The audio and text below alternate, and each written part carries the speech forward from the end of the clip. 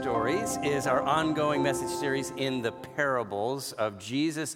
My name is Mark, one of the pastors. Good morning and happy Father's Day. Yeah, let's give it up for the dads one more time. Awesome, all you dads.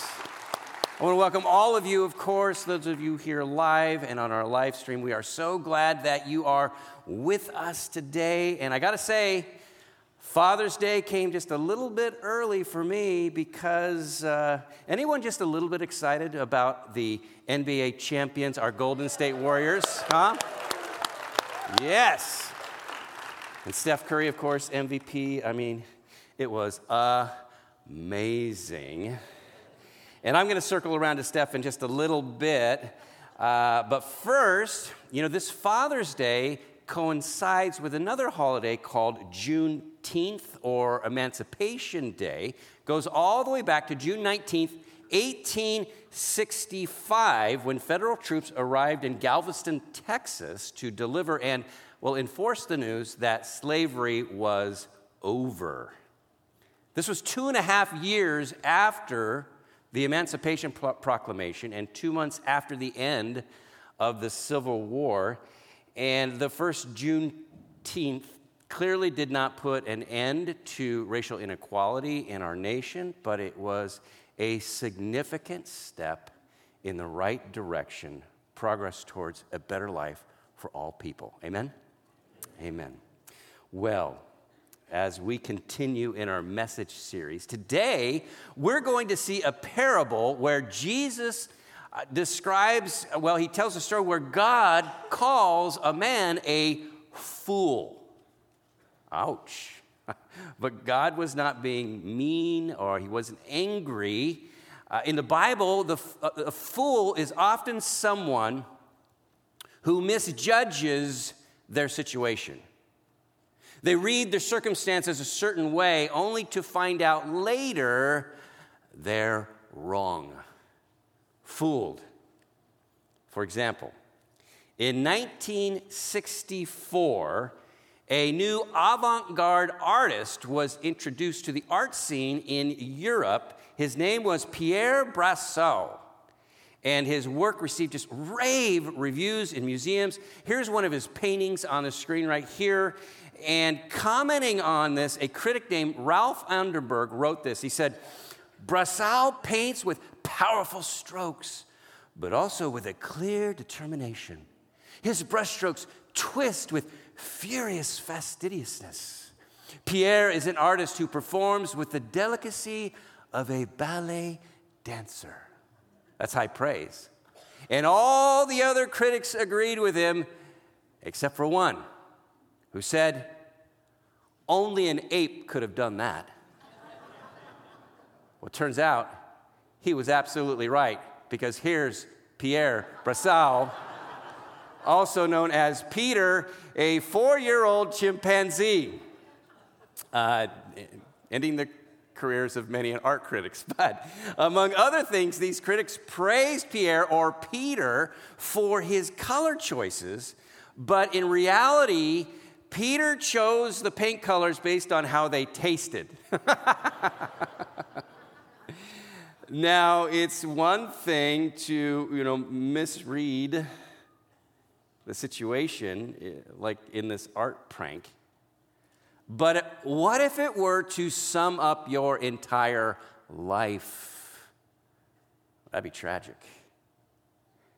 And that's what Jesus addresses in today's parable. We're going to be in Luke chapter 12, verses 13 through 21. And I just want to give you a little bit of context before we dive in. Luke 12 follows on the heels of Jesus criticizing the Pharisees and the religious rulers because they have misjudged God's intentions. They've misappropriated the scriptures. And so as a result, they become what Jesus calls hypocrites. And so he turns to his disciples and he says, "Beware the yeast of the Pharisees, which is hypocrisy," because a little hypocrisy goes a long way. And then Jesus goes on forecasting that just as the Pharisees would oppose him, they would eventually oppose his disciples. But he says, don't live in fear. of those who can and take your life, you should fear more or have the highest regard for the one who holds your eternal destiny in his hands. And so this is all very heavy, serious stuff. And then, starting in verse 13, someone in the crowd said to him, "Teacher, tell my brother to divide the inheritance with me." It's like, hey, Jesus, hey, I know you got some important things to say to your disciples, but I'm kind of on the clock here, and so here's the thing. I'm supposed to get some money, but my dad made my brother and the executor of the will, and I haven't received a single check yet. Could you just kind of talk to him and move him along? It just goes to show we reveal a lot about ourselves by what we ask of Jesus. You know what I'm saying? I mean, think about it. What you pray about most reveals what you value the most. And I'm not saying that's a bad thing, but I am saying it's a clarifying thing. Along these lines, a preacher I heard put it this way: if God were to say yes to all of your prayers, yes, yes, yes, yes, yes. If he were to do that, would it change the world or just your world? You know what I'm saying? It's like, remember when you were a kid and maybe you're out in the front lawn or out in the street playing with other kids, and then suddenly somebody's mom steps out and says, "Who wants some ice cream?" And everyone's like, me first, me first, me first. Well, that's the guy in verse 13 here. I mean, Jesus, you think he's misjudged the situation just a little bit? Standing in front of him is Jesus, who offers an eternal inheritance, and yet all he cares about is getting a cut of Dad's estate. And so, verse 14, Jesus replied, "Man, who appointed me a judge or arbiter between you?" I love this because Jesus is like, I'm not getting into your dogfight. And in fairness, it was not uncommon for people to ask rabbis to settle disputes among them. But Jesus is no ordinary rabbi. So he seizes the opportunity to teach this man and all the others there something far more important. Verse 15. Then he said to him, that's Jesus, "Watch out. Be on your guard against all kinds of greed. Life does not consist in an abundance of possessions." And all kinds of greed here is another way of saying covetousness. This strong, ongoing desire to acquire more and more and more. And some of the things that we end up wanting to acquire, we didn't even think about until somebody else acquired them first, right? And then suddenly it's like, I gotta have it, can't miss out. I mean, let me just take you back in the calendar about 2 years. What was going on in March of 2020? Suddenly, couldn't have enough toilet paper. Got to build a bigger pantry. I mean, there's going to need to be, years from now, these kinds of cartoons are going to have to come with an explanation, right? Because people, what kind of madness was happening where toilet paper became such a thing? But again, it plays into human nature. If somebody else has it, I need to have it. And I wonder how many other things will we look back on someday and have the same response? Man, I don't even need to wait till someday. I just can walk into my garage. There's boxes up in the attic there. I don't even know what's in those boxes, but I'm sure it must be very precious. Can any of you relate to me just a little bit? And to be clear, Jesus is not saying it's wrong to have possessions. He's not preaching against money here. He's saying, watch out, be on your guard in an ongoing way. This is not one and done, because greed has a way. It'll sit back and wait. And then, you're feeling a little down. or you're looking at the neighbors doing across the street, and it just starts to grow and spread. Jesus is saying, don't let things become the main thing, because life does not consist in an abundance of possessions. So he's going to drive this point home in the following parable. And along the way, I want to make just 3 simple points. They're really applications for all of us. And I have to say, I'm indebted to a pastor named Andy Stanley for how these are worded. So thank you, Andy. I appreciate it. If you're watching, welcome to you as well. Now, I have to say, dads, you may already be thinking this. It's like, wait a minute, wait, time out, Mark. You're going to talk about money and possessions on Father's Day? I think we should all just get a break. But guys, I promise you, if you hear what Jesus has to say today and you apply it to your lives, if you haven't already, this may be the best Father's Day gift you ever receive. And the same is true for each of us, because this applies to all of us. And it begins with something that most of us know in our heads, but we can ignore in our hearts. So the first thing I think we all need to apply is to realize money can add meaning to life, but money is not the meaning of life. And by money, just for simplicity's sake, I'm referring to money as a currency to other things, right? To possessions, prestige, even power. And if I make any of these things my ultimate goal, it will lead to my undoing. Because listen, money can be a great servant, but it is a terrible master. Terrible master. And it all depends on my perspective.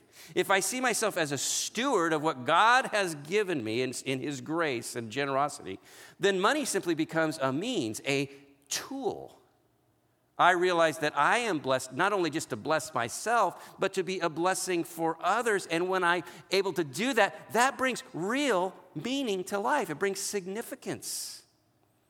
Now, listen, this is not a pitch for giving, but the obvious fact is this: every dollar that this church operates on is donated, right?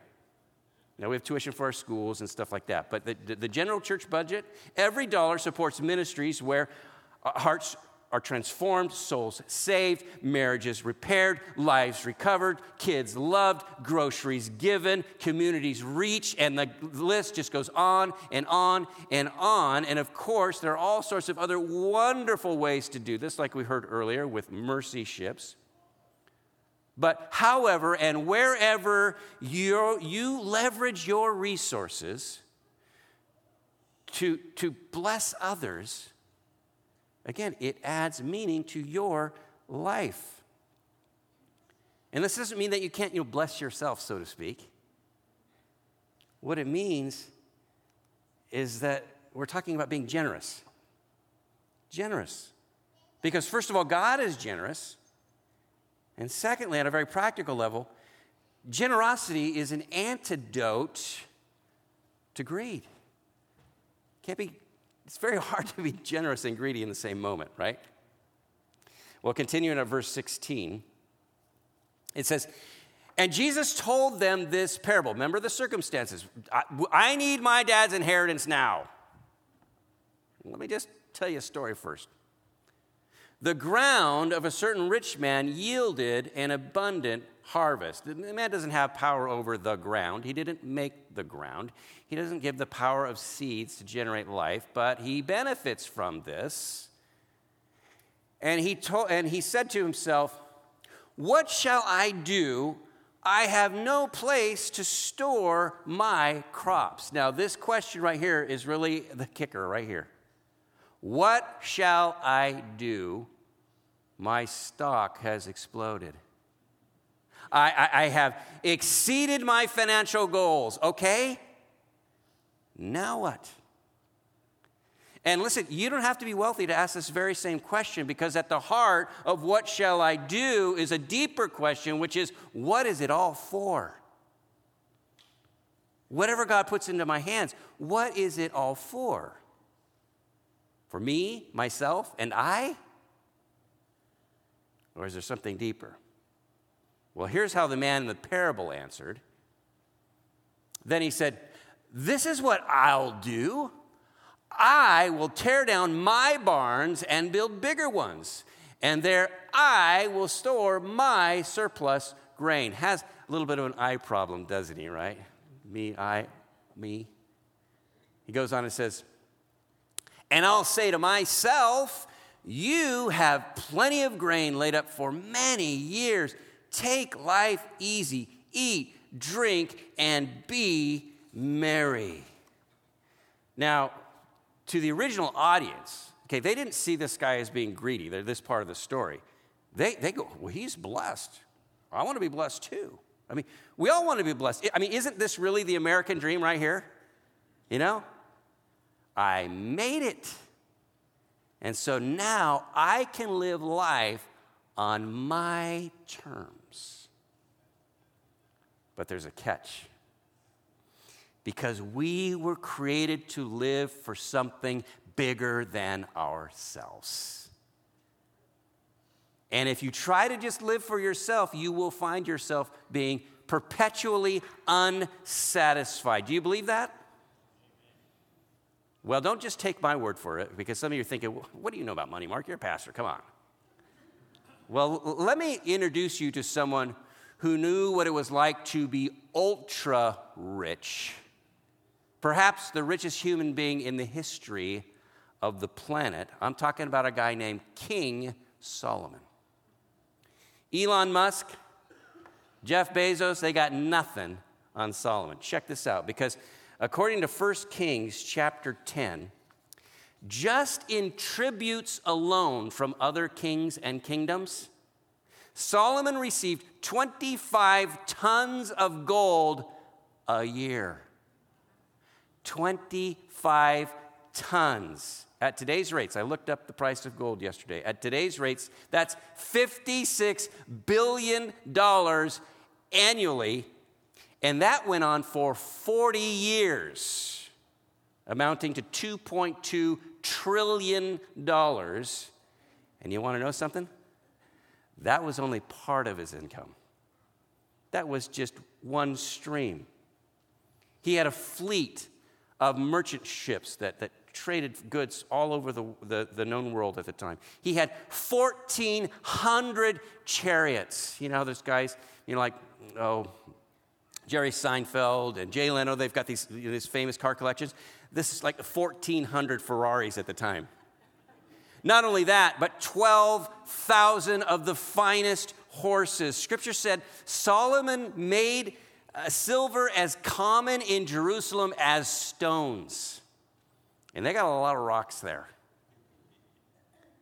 So Solomon, you could say he knows what he's talking about when he writes this in Ecclesiastes 5. Whoever loves money, what? Let me hear you. Never has enough. Whoever loves wealth is what? Never satisfied with their income. This too is meaningless. In other words, realize money can add meaning to life, but it is not the meaning of life. That's where we start. And if we're going to experience true meaning, we need to apply the second thing. We need to ask, to what ends do you want your life to be a means? In other words, where's it all headed? What's it going to amount to? Bigger barns or bigger hearts and bigger impact? The man says to himself, you have plenty.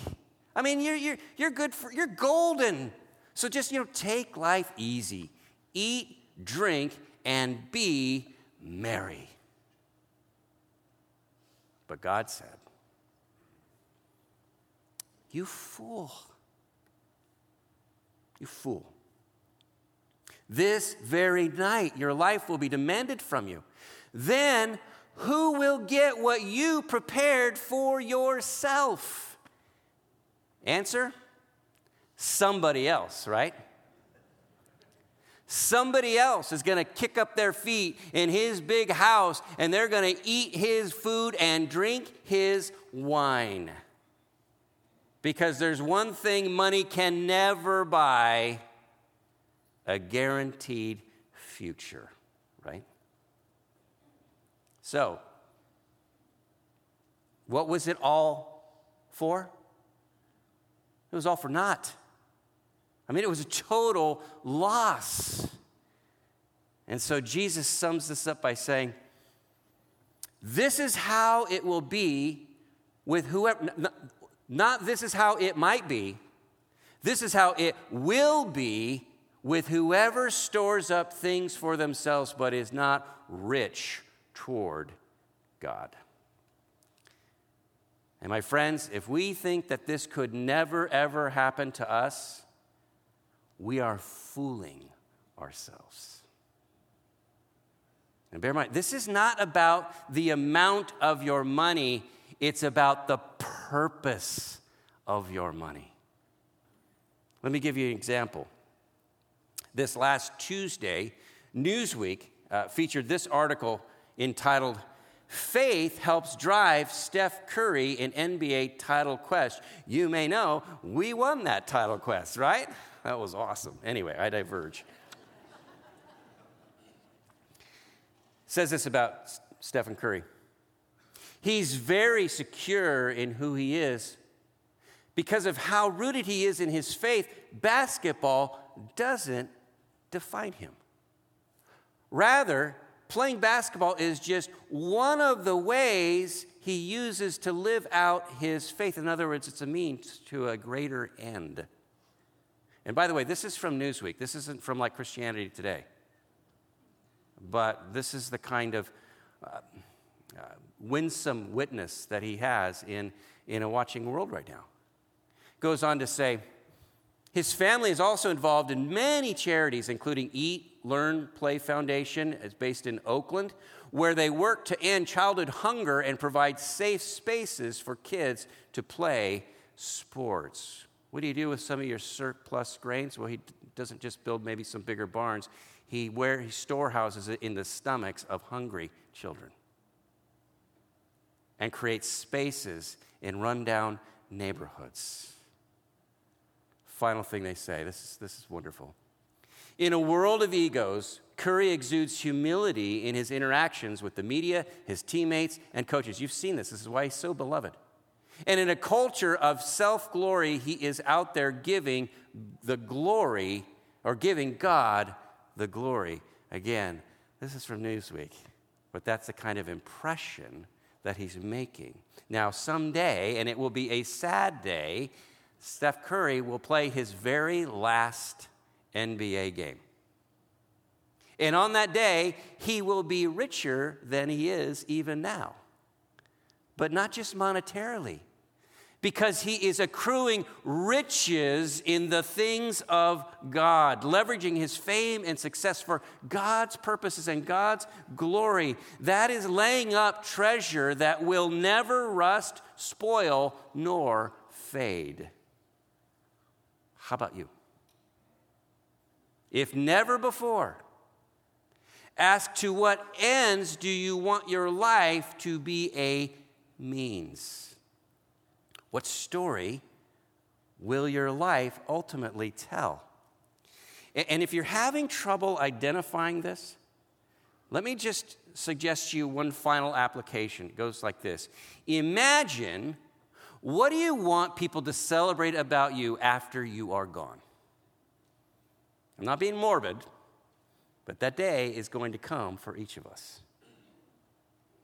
Now imagine peering in on your memorial service, your funeral. What are your friends and loved ones saying in that moment? Well, he sure did love those Warriors. Period. Or she was an amazing businesswoman. And had a beautiful house, too. And there were other things. Or will it be so much richer? I got to tell you, as an aside, I've done well over 100 memorial services, and they usually fall into two categories. Some of them are rich with the things of God in the lives of those folks, and people just go on and on. Others, I have to say tragically, are somewhat empty, because it's like, he was a Niners fan. Oh yeah, he really liked his cars. He liked to fish. But nothing of enduring significance. It's sad and tragic. Just recently, I was reminded of two people whose godly influence in my life cannot be measured. The first came out of very humble means. He was Pastor Roy Kraft, Renee's predecessor, for 47 years here at Twin Lakes Church. The other was Dorothy Hammer, who was just a dear friend and even my honorary grandmother in our wedding. And while I was at Camp Hammer on staff there, we just had a great time. Dorothy and her husband Francis were rice farmers in Stockton, and they owned hundreds of acres of land as a result, land that was eventually sold and developed. And so if you drive through Stockton, you'll go underneath Hammer Lane. It's named that because they owned all of that land there. And without Pastor Kraft's initiative and the Hammer's generosity, a place called Camp Hammer never would have existed. And if you're new to Twin Lakes Church, Camp Hammer was our Christian camp and conference center right next to Big Basin State Park, burned down almost 2 years ago in the wildfire. But for 55 years prior to that, it was a place where countless lives, thousands upon thousands of lives, were touched with the gospel, and hearts were just radically transformed, including my own. If it were not for the ministry of Pastor Kraft and what the Hammers did, I would not be speaking to you right now. No way. My life would have looked very differently. And just about a week ago, Jamie Rom, our video director who grew up at Camp Hammer, she unearthed a video from 23 years ago. It was at a luncheon where Pastor Kraft was sharing with our staff and some senior saints in our church about how Camp Hammer came to be. Listen carefully and watch this. I was thinking, sitting there a little bit ago, before most of you were born. Oh, not you, Don. But you young staff members. Back in the 60s, I said to a realtor one day, see if you can find some acreage for a camp. And it took several weeks, a couple months, and he said one day, Roy, I think I found some property. I said, let's go look at it. And he brought me out here. Nothing but thistles and dry brush and so on. But I thought, man, all of this, $40,000. I didn't have $40,000. But I went to the bank and borrowed $5, and I got my brother to borrow $5. And we put the $10 down and tied up the property. And then I went to some of the men in the church to try and get them interested. And I couldn't seem to get them interested. So I said to my brother Ralph, well, let's just put it back on the market, the property, and we'll come out okay. As much as I hate to do it, let's do it. The very day that I was going to put this back on the market, a man came to my study and said, I hear you found some property for a camp. Yeah. Is it accessible? Oh, good road. Does it have electricity? Yeah, right there. Does it have water? Spring-fed water. He said, let's go see it.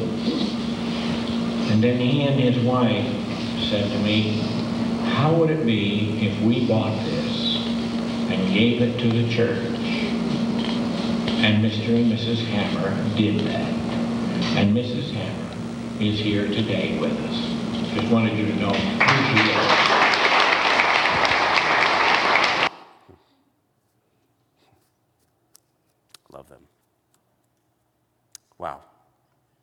about that.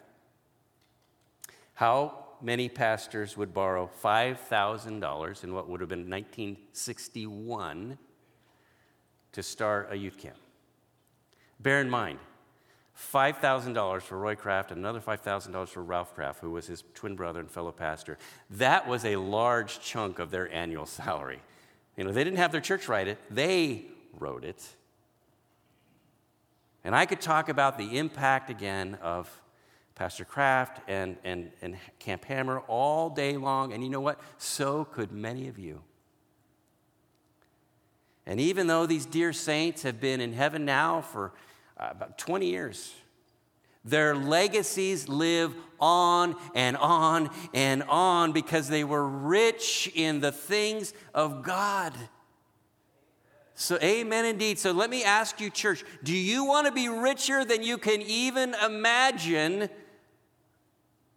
If so, don't just accumulate stuff you will eventually leave to others that they may just end up fighting over.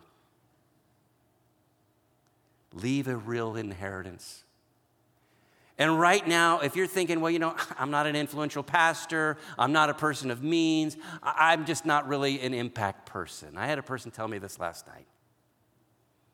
I also received a text from a close friend of mine last night. And here's what he said to me. I'm sitting here crying as I write this because I've lost count of how many people have walked up to me in the years since my mother died to tell me things like, I was laid up after an operation, and your mom knew I had a little dog that I couldn't take out, and she came over every day and walked my dog for me. I was new in the neighborhood, and your mom brought me a plate of cookies and could tell I was lonely, and so she just chatted with me. Eventually, she invited me to church where I found Jesus, and my whole life was changed. I lost my husband, and your mom would call me up at random times and just pray for me. He says, this woman who barely had enough to pay her bills, she had no inheritance to leave us, but she did leave a majestic, magnificent, towering legacy that continues to echo in my life and my children's lives to this day. She did not make us rich, she enriched us. Listen, life does not consist in an abundance of possessions. No matter who you are, you can build a legacy that faithfully reminds and draws people to the greatest treasure of all, Jesus Christ. As the Apostle Paul says in 2 Corinthians 8:9. For you know the grace of our Lord Jesus Christ. Do you know the grace of our Lord Jesus Christ? Then you know this. You know that though he was rich, yet for your sakes he became poor, so that you through his poverty might become rich. And so in the power of the Holy Spirit, may we all become rich in the ways of God. Amen? Amen. Let's pray. Heavenly Father, we thank you for your goodness and your grace. This is not something we can do in our own strength. It happens as you capture and captivate our hearts. And so, Lord, may each of us, as a result, be wise and clear-eyed about the resources you entrust to us, whether they are little or much. And protect us from every form of greed, lest we become foolish in our thinking. Lord, give us hearts that seek to live for your glory and your good purposes. And for any who do not yet know what it's like to possess the riches of Christ, oh God, may you draw them to yourself through your love and your lavish grace. For it is in the name of Jesus Christ we pray. And all God's people said, amen.